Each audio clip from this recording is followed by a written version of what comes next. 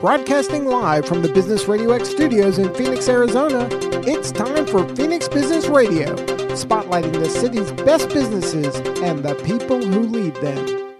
Hello and welcome to Phoenix Business Radio, broadcasting live from the Max 6 Entrepreneurial Center right here in Tempe, Arizona, where we help build businesses and connect you with the right people. And we had the pleasure of connecting with these right people back in, I want to say, was it December, the Governor's Innovation Celebration? Yeah. Yeah, you might not even remember. I don't, yeah. I would expect you to. Kate, who I'd had the pleasure of having on with us a couple of times, you're Chief of People, I think, right? Chief Officer of People. Yep. Yeah. She was the one who said, hey, come over. Hey, it's great to reconnect. And then told us about the great company. You briefly got to say hello. Annie, I think you're out of town. You do not live here in Arizona. That's right. Yeah, so we were excited. We were there because Steve Zalster and I do the Arizona Tech Council show together. Have been doing that for 3 years. And we wanted to go see, who was creating some great waves in the area of technology. And you guys specifically around motor vehicles and battery power and all that great stuff. So let me formally introduce our guest today because we are getting ready for a rich conversation. We have the Atlas Motor Vehicles team, founder and CEO Mark Hanchett. Welcome, sir. Thank you. Happy to have you. And Annie Pratt, president. Welcome. Thank you. Thanks for having us. So tell us a little bit about Atlas Motors, just maybe the flyover, the high profile, and then I want to hear about your backgrounds, how you two connected, and then we'll talk a little deeper about what the great things are that you're up to and who you're serving. Do you want me to go That's first? you. All right. So at high level Atlas Motor Vehicles, we tag ourselves as a vertically integrated electric vehicle company, technology company. But what's very interesting is our mission statement is actually built around solving complex problems that have a lasting impact. So it's not just about vehicles. It's, can we use technology to make people's lives better? Can we use technology to make an impact in the world? Electric vehicles is a hot topic today. Batteries are a hot topic today. So we're very much so focused on the infrastructure, energy side of this particular segment or problem that's out there today. Tomorrow it'll be vehicles, but that's not necessarily what we'll do forever. Right. There's always opportunity to leverage that technology or find something new that maybe plugs into that sort of ecosystem that we're building that can make that lasting impact. So Atlas today, we're an energy company today. We're building battery cells. We're building packs. We're manufacturing it. We're technically the first U.S.-born, right here in Mesa, Arizona, U.S.-owned, U.S.-operated battery cell manufacturing and pack manufacturing company in the entire United States. There are a lot of manufacturers in the United States, but they source their battery cells outside, or maybe they're foreign-owned, or they've sort of been imported due to demand. We are the first one that's actually born here, operating here, manufacturing here at a scale level, not necessarily just at an R&D level, and working towards delivering those packs and cell solutions very, very quickly. How important was that for you to do that, and how difficult was it? So to solve this problem that we talk about, if you're talking about like how difficult are batteries and why do that first? Or Well, U.S., right? So if you're the first, was that important to you? Did you set off saying, we're going to do this? Yes. And then the other half of that is, how difficult was it to land on the map and say, we're the first in the U.S. to do this? So it's incredibly challenging because the talent isn't necessarily originating here. There's a lot of talent overseas in Korea, in China, and Japan. There's talent in Europe. There isn't, or wasn't at the time, a tremendous amount of talent in the United States. That's changing very, very rapidly.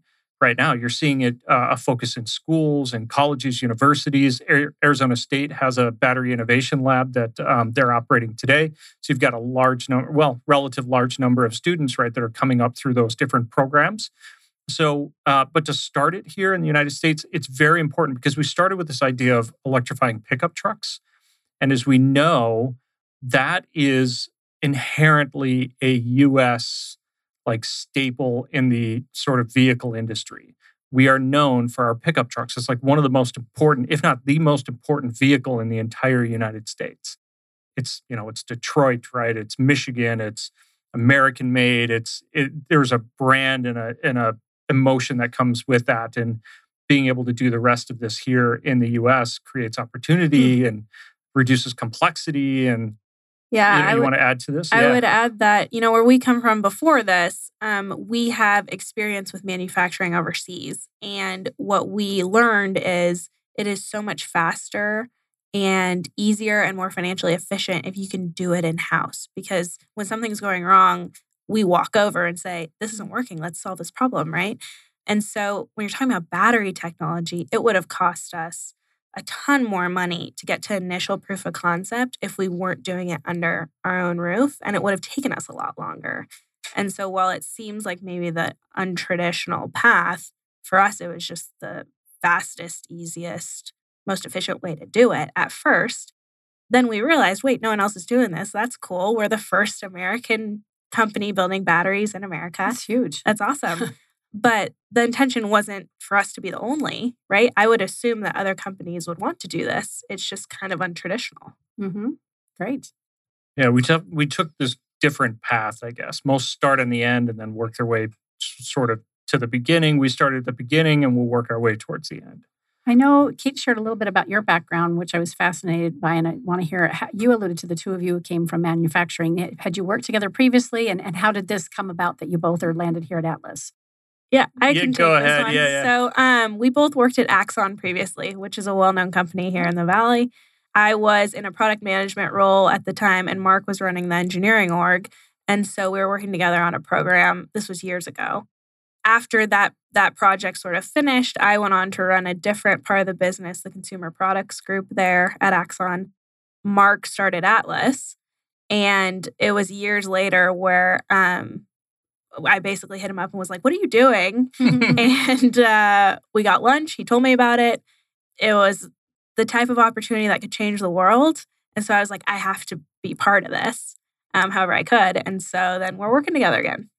Yeah, she abbreviated a bunch of that. But fill in the holes. Are there parts that she left out? No, I mean, she's the thing that we did before. I mean, I spent 10 years there. You spent 5 years there.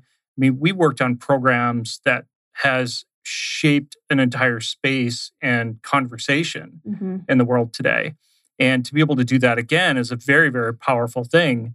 When Annie hit me up and we went to lunch, we had lunch, and I'm going to tell this story, I guess, a little bit, is afterwards, because it was like me and a few people at my house working out of the garage, and we're sort of getting started. And she actually defined how she wanted to help and how she wanted to do this. And when she did that, I was like, okay, like this makes absolute sense. And it's been fantastic working together because we've sort of like co-opted this thing to build this thing from where we were to where we are today. And it's been this incredible journey, but it's exciting because we get to kind of do this again where we get to make a big impact in the world. We get to make a big change in the world. And we get to apply that philosophy that we had before to a market that is very traditional. And it's the way it does things. Maybe even archaic. Yes. Sure, yeah. Right? And so to have that vision, and already the great success that you've already had has been phenomenal. So talk a little bit about all that's transpired. What have you been up to, even just the last couple of years? And because you've been around, I mean, from garage. Yeah, 2016 is when I incorporated. 2018 is when I started raising my first dollar. I want to talk about that too. Yeah. So in between there, I did a lot of research and trying to understand the market and what are the right choices and where do we go. It's one person sort of on their couch and traveling and trying to understand, what is the right decision. I have not changed, and we haven't changed the business model since that date. So since 2018, when we launched first crowdfunding round, our business model has not changed, and that's rare in this industry. There's a lot of sort of pivots, or maybe we'll do something else or abandon different programs and things like that. We haven't changed at all since then. We're pretty confident in the direction we're going and what we're doing and how we're doing this. What do you attribute that to, if I can ask, that it stayed this? I'm going to take a stab at thinking it's because you just went so broad with where your focus was and then went down this lane. Is that part of why you feel like the business plan is the way it has been since 2018? I think that it comes down to knowing, okay, we wanted to solve for electric pickups in the beginning. but really diving into what is the core problem and like taking the time to understand why those don't exist yet. That core problem is very specific and hasn't changed. And we built our entire business around solving that problem. So like you can't compromise on the problem you're solving. And you knew it very well in the beginning. This is exactly the problem we have to solve. And so that hasn't changed. Okay, so 2018, 2019, keep going. Okay, well, all right. So 2018, I don't come from a background where I had a lot of connections and a lot of sort of, I come from a humble background personally, but I didn't have all of the connections to maybe different venture capitalists or private equity and funding steps. I did a lot of pitches, fell flat because it always came down to who are you, where do you come from, what have you done so far? And I was like, well, I put my personal money into this, but I don't, I come from Axon, not automotive. And you're like some guy with this vision of a monstrous like plan, right? Like it wasn't like, oh, I'm here and I need a couple grand to get this off the ground. This was a big, huge thing. Very capital heavy. No one does this for a little bit of money. Yeah. Right. So, at the time there was like Kickstarters and like all this stuff going on. And for a long time I was like, well, if I'm going to build a product and I have to build a market, otherwise I'm just out there sort of like, if I could raise a bunch of money and then put a product out and I'm wrong, I fail, but I fail harder than everybody else. I might have figured out how to do something, but it doesn't really matter. And this vision was big and it was broad but I sort of centered on if I can find a way to build a market, but have that market potentially help fund us. If we're doing the right things, then people would put money behind it if they were interested in what we're doing. And that's actually really hard to do. It's hard enough to convince one person to give you $1 million, but now convince 2,500 people to give you a few hundred to tens of thousands of dollars and have them trust you with that and be visible and transparent with it and, have to reach out to all of them. It sounded like fun, I guess. So I took the last little bit of money I had, created some graphics with like a bare minimum PowerPoint level graphics. A gentleman named Raul did the first truck design for us out of Brazil, did a fantastic job with the first truck. I had another friend do some advertisements for us, and I launched a equity crowdfunding campaign. So what that means is I'm publicly raising funds for a business. They're buying stock in the business like you would in an IPO, but you're doing it at a private level and you're doing it from retail investors and accredited investors. And I launched with 4 followers, one of which was me. The other 3 were friends. One thought I was full of crap. I do swear, and I'm going to try not to do it. It's internet radio. It's internet radio. Okay, cool. Great.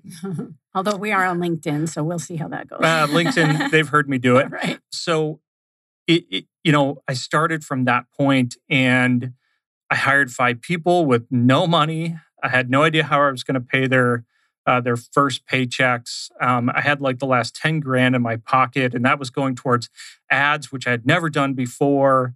So it was like this sort of hadn't done this, hadn't like this 5, 6, 7, 8, 10 things that I've never done before. And I had to learn very, very quickly because if you look at it, it's like your bank account's going like this.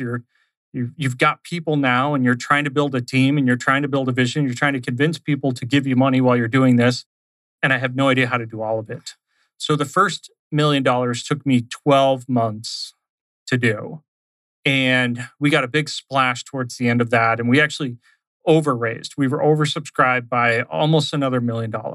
But our limit per the SEC was $1 million. So we raised $1 million, made some progress. We built a battery demo, charged a battery at an EVgo station outside of a PetSmart in 12 minutes, 47 seconds on like a table with like these canopies, and it was hot.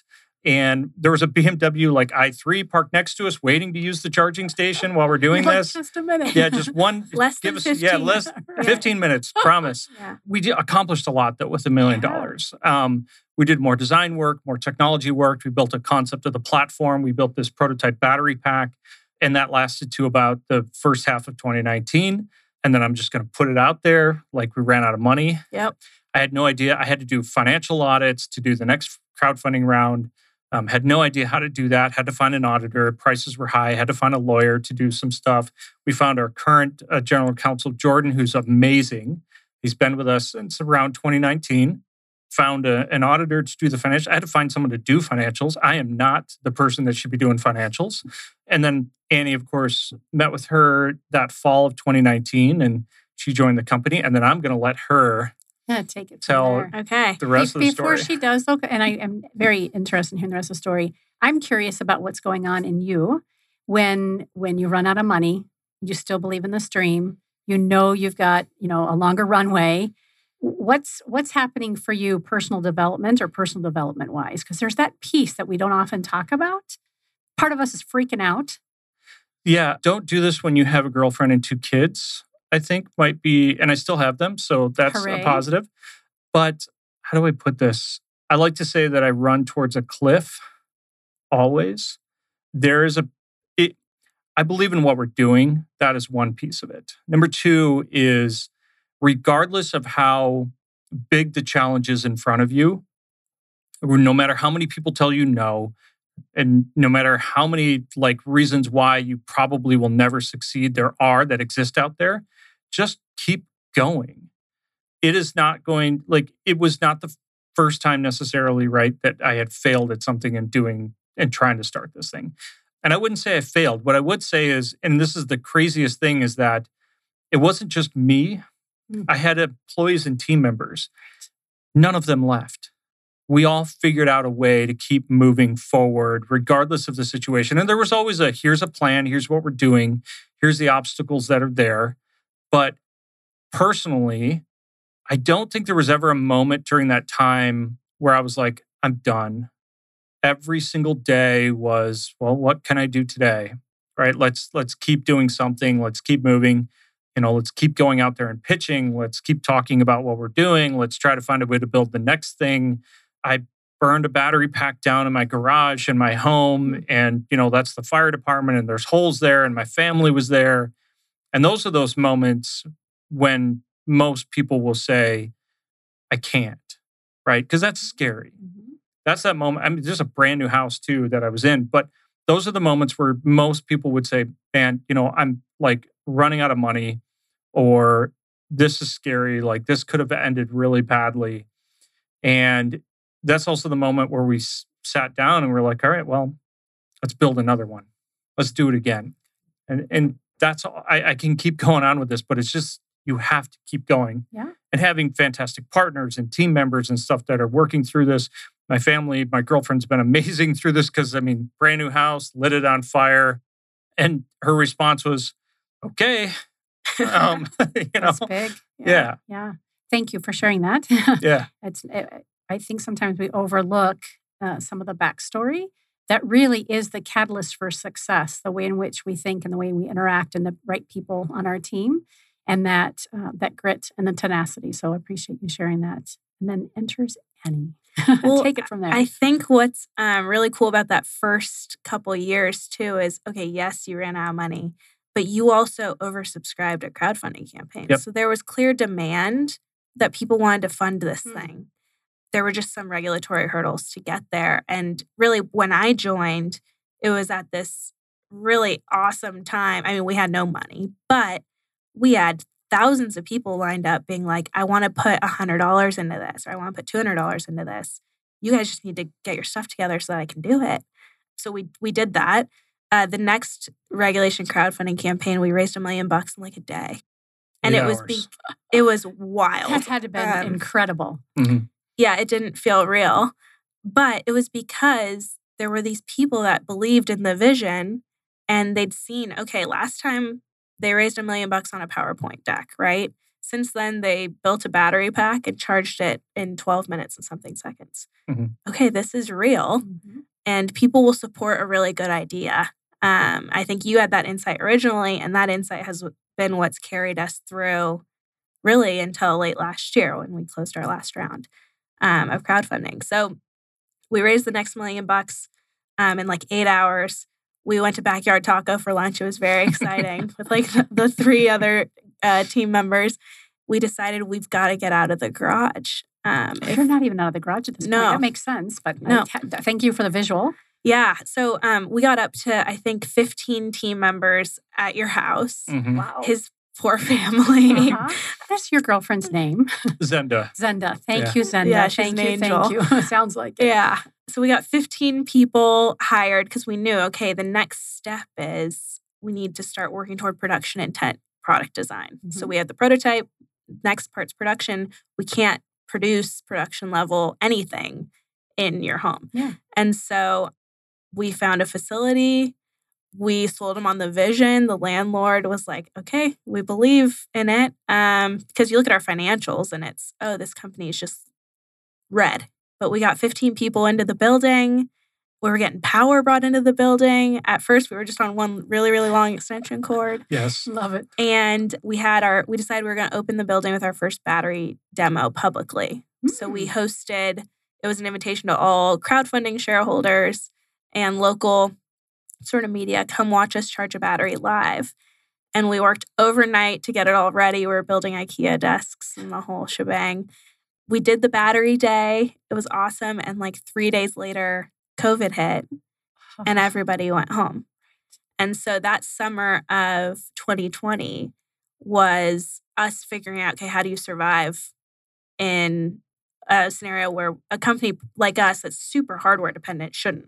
How do you grow? Grow is the right word. You're right. It's not survive. I mean, it was like, okay, let's build another battery pack. Yep. How do we do that when everyone's scared to get near each other? Right. Yeah. So we were driving a battery pack from the charging station. We'd throw it in the back of someone's truck, take it to their driveway. They'd work on it overnight. We take it to someone else's driveway. They'd do whatever they needed to do. One guy's apartment, I think. We had it in apartments. We had it back at the facility, and we would just sort of sanitize, and you just do whatever you have to do to make it work. Because the other option was everyone stays at home, nothing happens, and we just run out of money again. But we knew that progress for us was a path to more capital. And that's like a cycle that would continue as Atlas executed. And so the more we execute, the more money we'll raise and we'll get to keep going. And that took us through really 2020, 2021. We got up to, actually, I think we hired like 20 interns summer of 2020. We were, Drew, who's here with us. You were 2020? Yeah. Yeah. Yeah, so Drew was one of our interns. So a bunch of companies that had internship programs in 2020 said, no, we're actually not going to hire you guys because everything's uncertain right now. And so there are all these kids that had opportunities lined up that then got bailed on. We saw it as an opportunity. We could use all the help we can get. And so Drew's one of the many. We actually have quite a few that are still with us. Mm-hmm. Drew built our entire social media presence, which ultimately ended up fueling the future crowdfunding campaigns. So that was very, very cool. It's huge. Yeah. Yeah. We should get Drew in here someday. And I know. He won't be behind the camera anymore. I think he's pretty content behind the camera right now, but next time. He's been in front of it like 2 times. Yeah. Okay. Well, next time then for sure. Good. Okay. So that takes us up to 2021. So through 2021, I mean, we built, the real effort was going from that prototype level to production level on the battery side. Yeah. And with that came all kinds of I mean, 2021 was, there is no point in history where it wasn't like, hey, let's make a decision and this is going to be challenging and we're going to work through this. In 2021, we built our first battery cell in-house. And we've got all these like, we needed a dry room. So in January, we couldn't afford a dry room. So a dry room, for people who don't know, it's a room that has very specifically controlled temperature and humidity. And you have to build batteries in that environment so that they essentially work the way they're supposed to. Yeah. So we couldn't afford one. So in January of 2021, we literally said, well, what's a dry room? And everything we do is about fundamental problems. So if it's raising capital, it's fundamentally, how does that happen? If it's developing a product, fundamentally, what is the challenge that we have there? If we're going to build a battery cell, fundamentally, what do we need? A dry room was no different. We talk about this one a lot because this is one of our core values is make it happen. This is a great example of that. Is we had to build one. They were about $500,000. We had nowhere near that amount of capital available to us.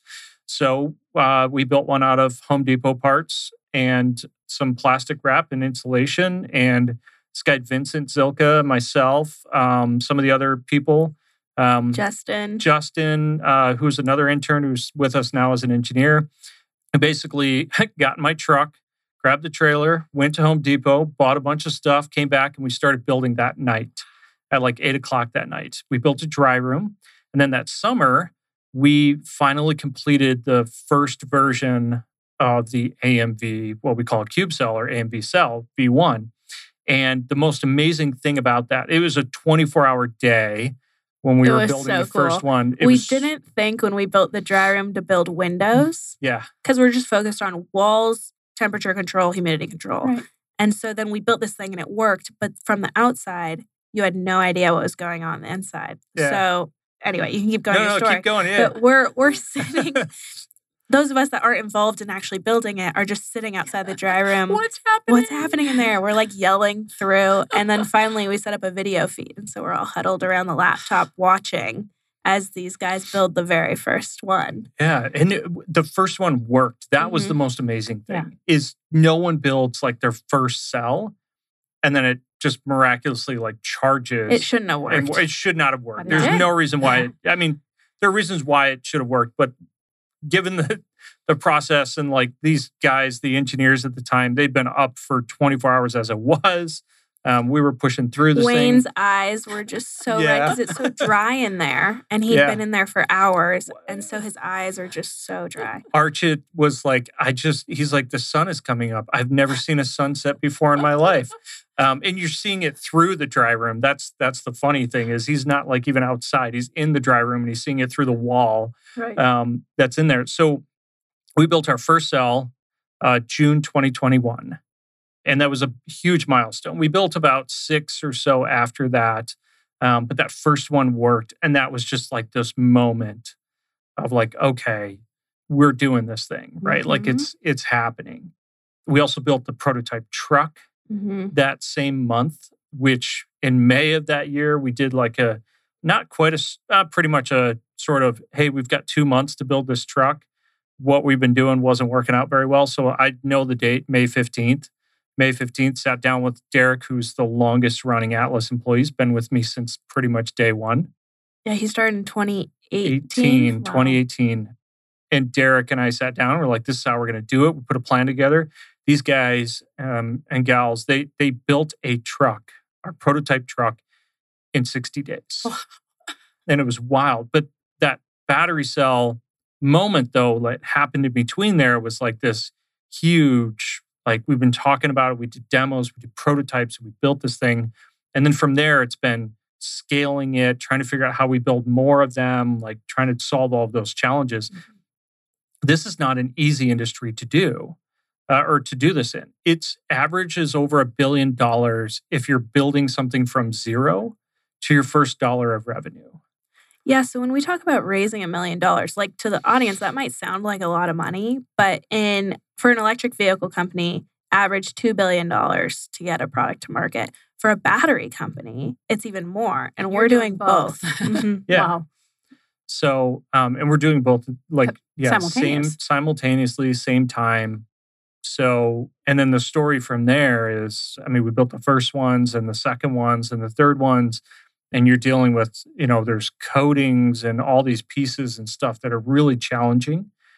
Timing's challenging. COVID issues are still happening. I was just thinking that, right? It's not only the people issue with COVID, but also supply and demand and the chain and all those challenges. Everything everything. But, we've managed to like overcome almost every challenge related to like either supply chain, COVID, or whatever it is. I think it comes down to like culturally, Mark mentioned make it happen. That's been a big part of how we do things where, it's never going to go according to plan.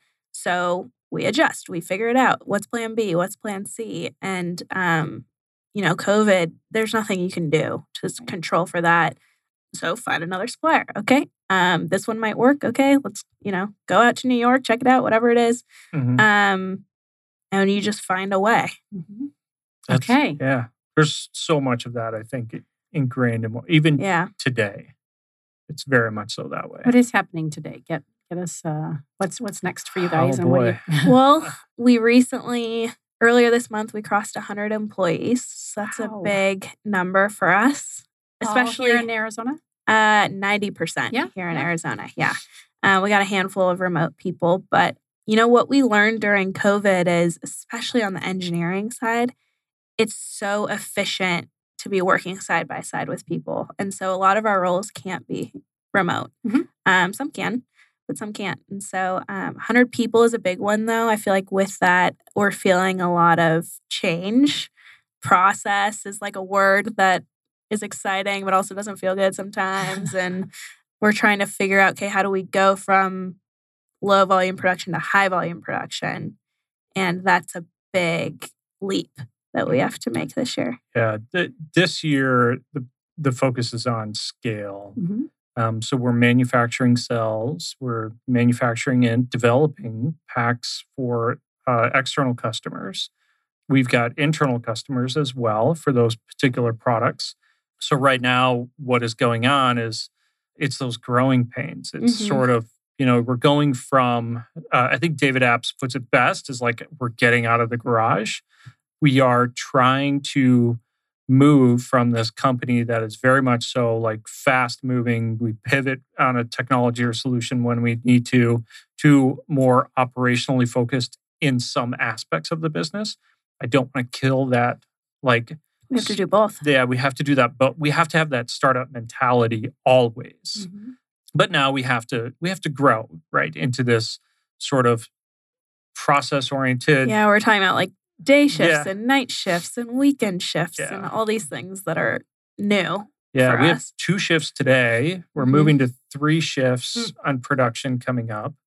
We've got all these like control. It's so interesting because, we don't not come from a background where we do manufacturing. We've done this before. I've done this on 50-something products before.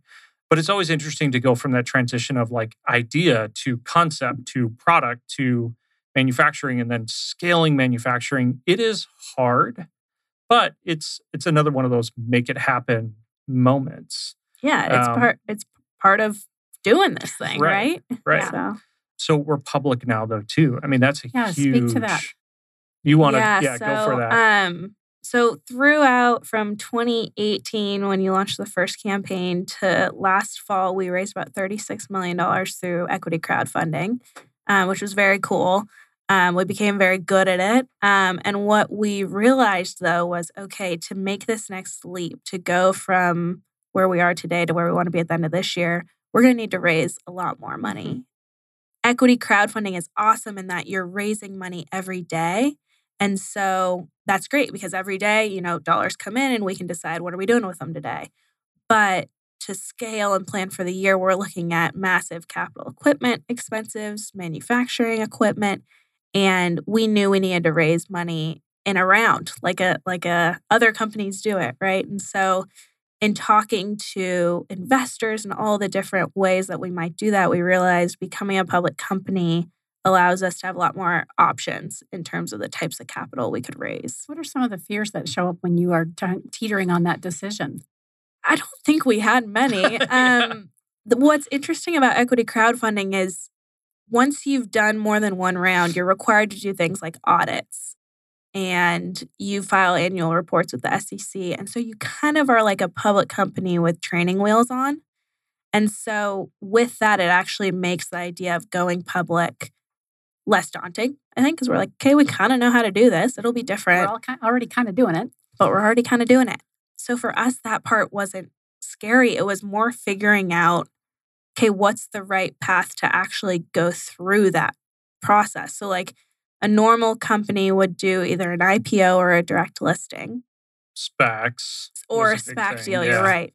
And a lot of what people would consider our competitors did SPAC deals to go public. Yep. What we saw last year was, the reality was if you did a SPAC deal, you didn't actually get any cash from the transaction. the redemption rates with SPACs, which I think a lot of people who aren't like deep in it don't realize this. During a SPAC deal, the investors in the SPAC have an option to redeem, which is essentially to like take their money back. And so last year, what was happening with SPAC deals is redemption rates were like 97, 98, 99%. And so the actual cash coming to the company was zero. Or negative. Or negative because you have costs associated with lawyers and stuff like that. And so for us, we were like, that doesn't make any sense. Why would we pay money to go public?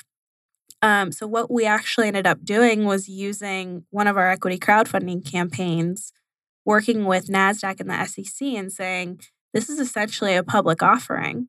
We want to register the shares associated with this offering on the public markets.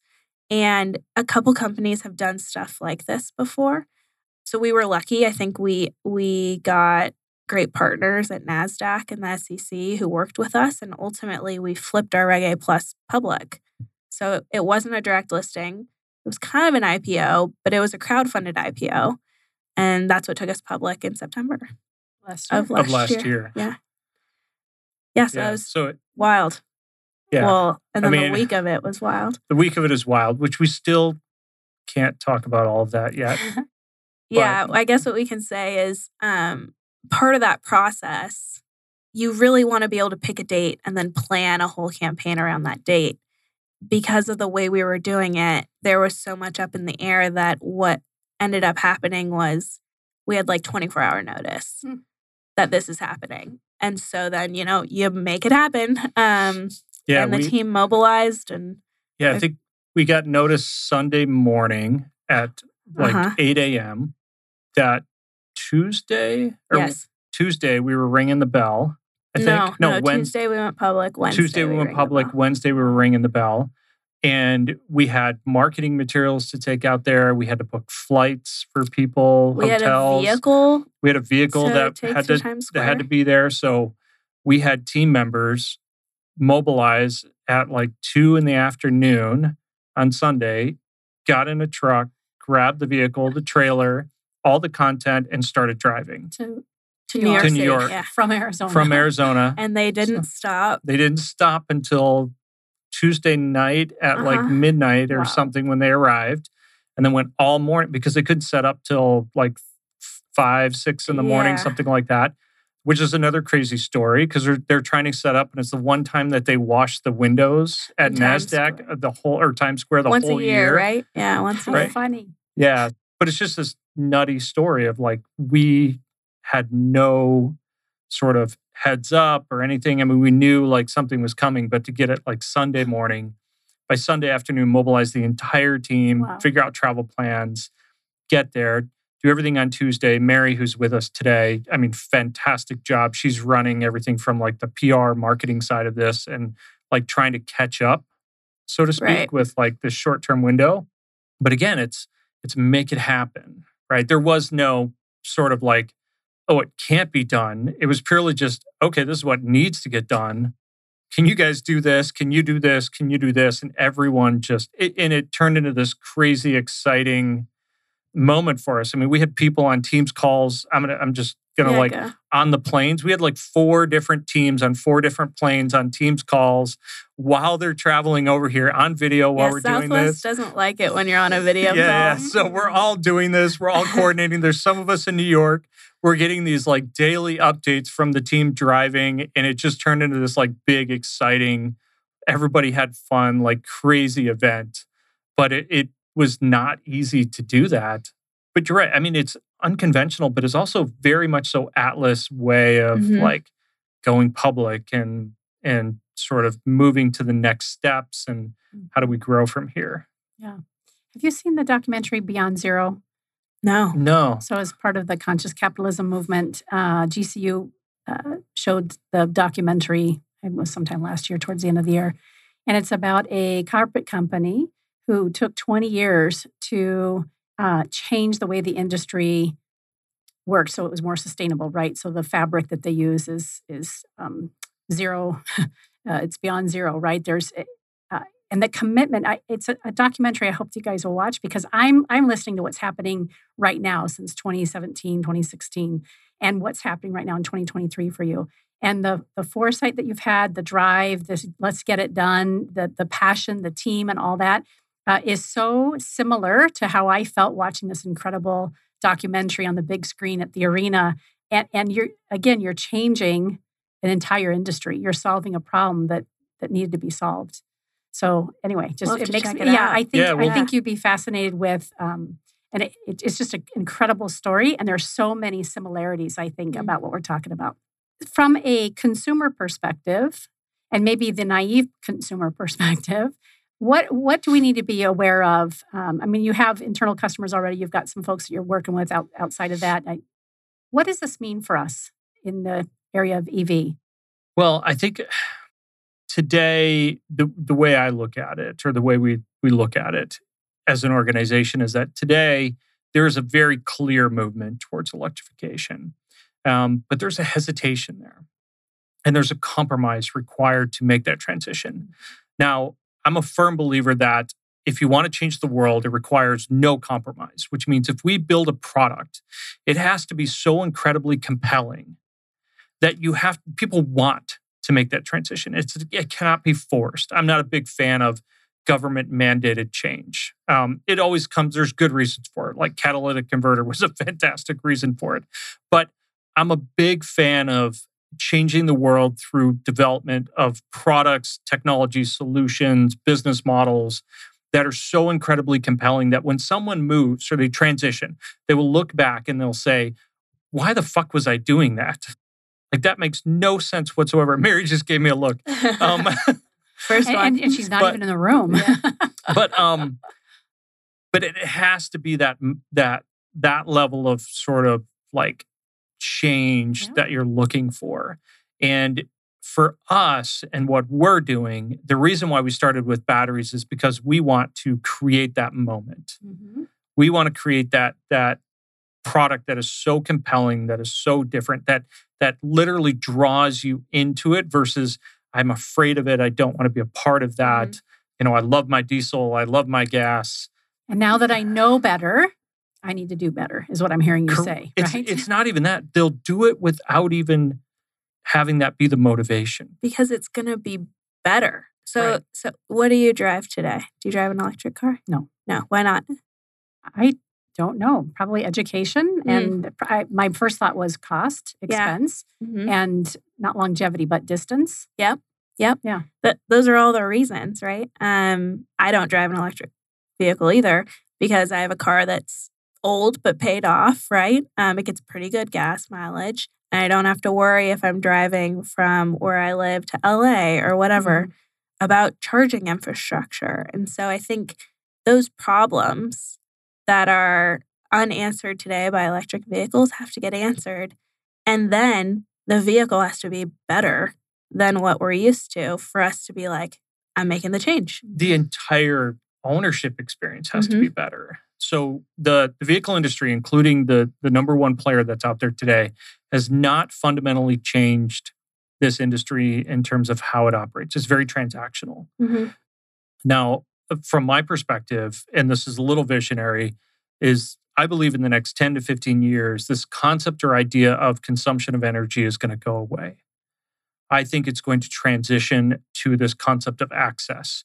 Today, you have your phone. You remember when you used to pay for data on your phone? Some people might still do it, but now, I pay a monthly fee and it's unlimited and also covers my phone and covers my kid's phone and everybody else. So this idea that in 10 to 15 years, you'll pay for access to energy. Well, if I'm paying for access to energy, what does that apply to? That's going to apply to not just your vehicle, but your home, the infrastructure, charging, and all of that stuff. Mm-hmm. So if we can apply this technology that we're developing today to that future, it's going to be so incredibly compelling to make the switch that you're not going to do it because you're trying to save the planet. You're not going to do it because you think global warming is real. You're not going to do it because it's better for us. You're going to do it because it's simply just better for you. And the byproduct of that is that we are doing all of those great things with it. And that's this idea that if you're going to change the world, You have to build something that is better, that is more compelling than what they do today.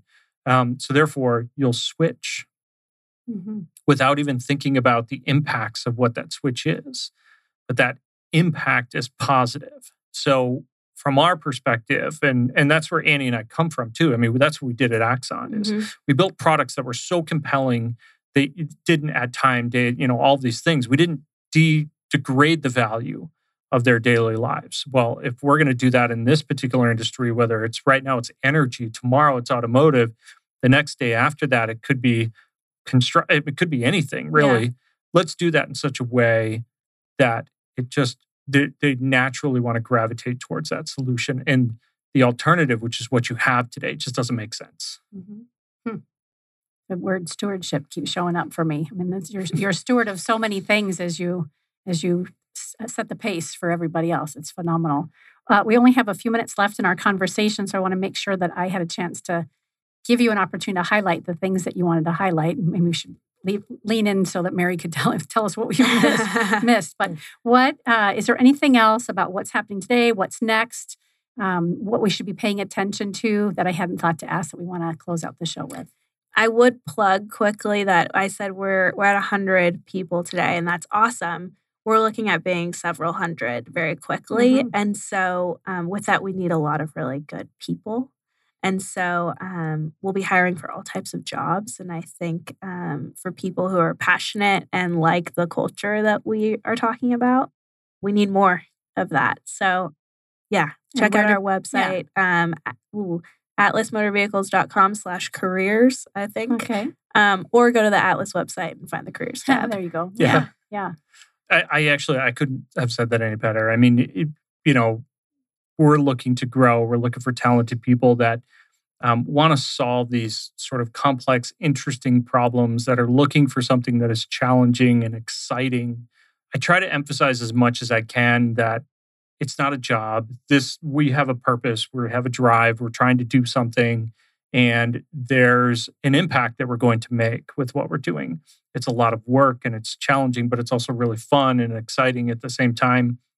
Very few companies have blue sky sort of approach to how do you solve a problem. And we're one of those companies that are doing it. And it's not just engineering. I mean, we're doing it on the media side. We're doing it.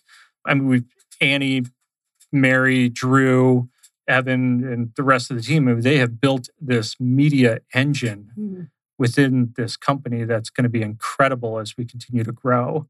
And it's going to help us with that. But there's the technical side, there's the manufacturing side, tons of opportunities out there. And we need help to do that. So fast and furious hour. Fascinating. You both are obviously on LinkedIn. You mentioned the website, atlasmotorvehicles.com. Yep, ATLIS, Motor Vehicles. Where on social media? LinkedIn, obviously, but where else can people follow your story and your success? It's actually probably most interesting to follow us on YouTube. So YouTube, Instagram, Facebook, they all point back to YouTube. Okay, but we share weekly updates every week and progress updates in between that. So there's a ton of content if you want to follow our story. I feel like that's one of the things that Kate was telling me about when we first really got connected at the Governor's Innovation Celebration, because you have been doing that for quite some time. Like this is what we're faced with today. And I think I heard her say something along the lines like, we don't know how we're solving this yet, but we know we're going to. Is it that approach? That's right. And I mean, when we talked about crowdfunding and how progress translated to us being able to raise money, social media was the medium through which we could deliver that story. So we built a huge following on Facebook, Instagram, Twitter, LinkedIn, YouTube to reach people so they could sort of join us and follow it's along. Working. Yeah. Anything else for the good of the order? We're good. No, I know. I can keep going. I know we could for you're hours. You're going to cut me off. Yeah. Fantastic. And I really appreciate all the shout outs to your team, of course, because it really is what makes a difference when you have a founder who has this passion and purpose, and then you start to bring on the right people and you continue to look back and say, hey, I couldn't have done this without you. That speaks volumes about who you guys are leaders. So great conversation today. And we will invite you back and have a couple other people sit behind the mics as well next time, even though you have your own media mecca going, apparently. So I feel very blessed to have this opportunity to learn about you guys today. And I'm grateful that you guys are here in Arizona and you are members of the Arizona Technology Council. We are, yeah. Yeah, so we'll put a bug in Bianca's ear and Steve's ear to make sure we get you on one of our shows so that we share time with them as well. You've been listening to Phoenix Business Radio, broadcasting live from the Mac 6 Entrepreneurial Center. Some media leans left, some lean right, and we lean business. Until next time, I'm Karen Nowicki. Thanks for listening.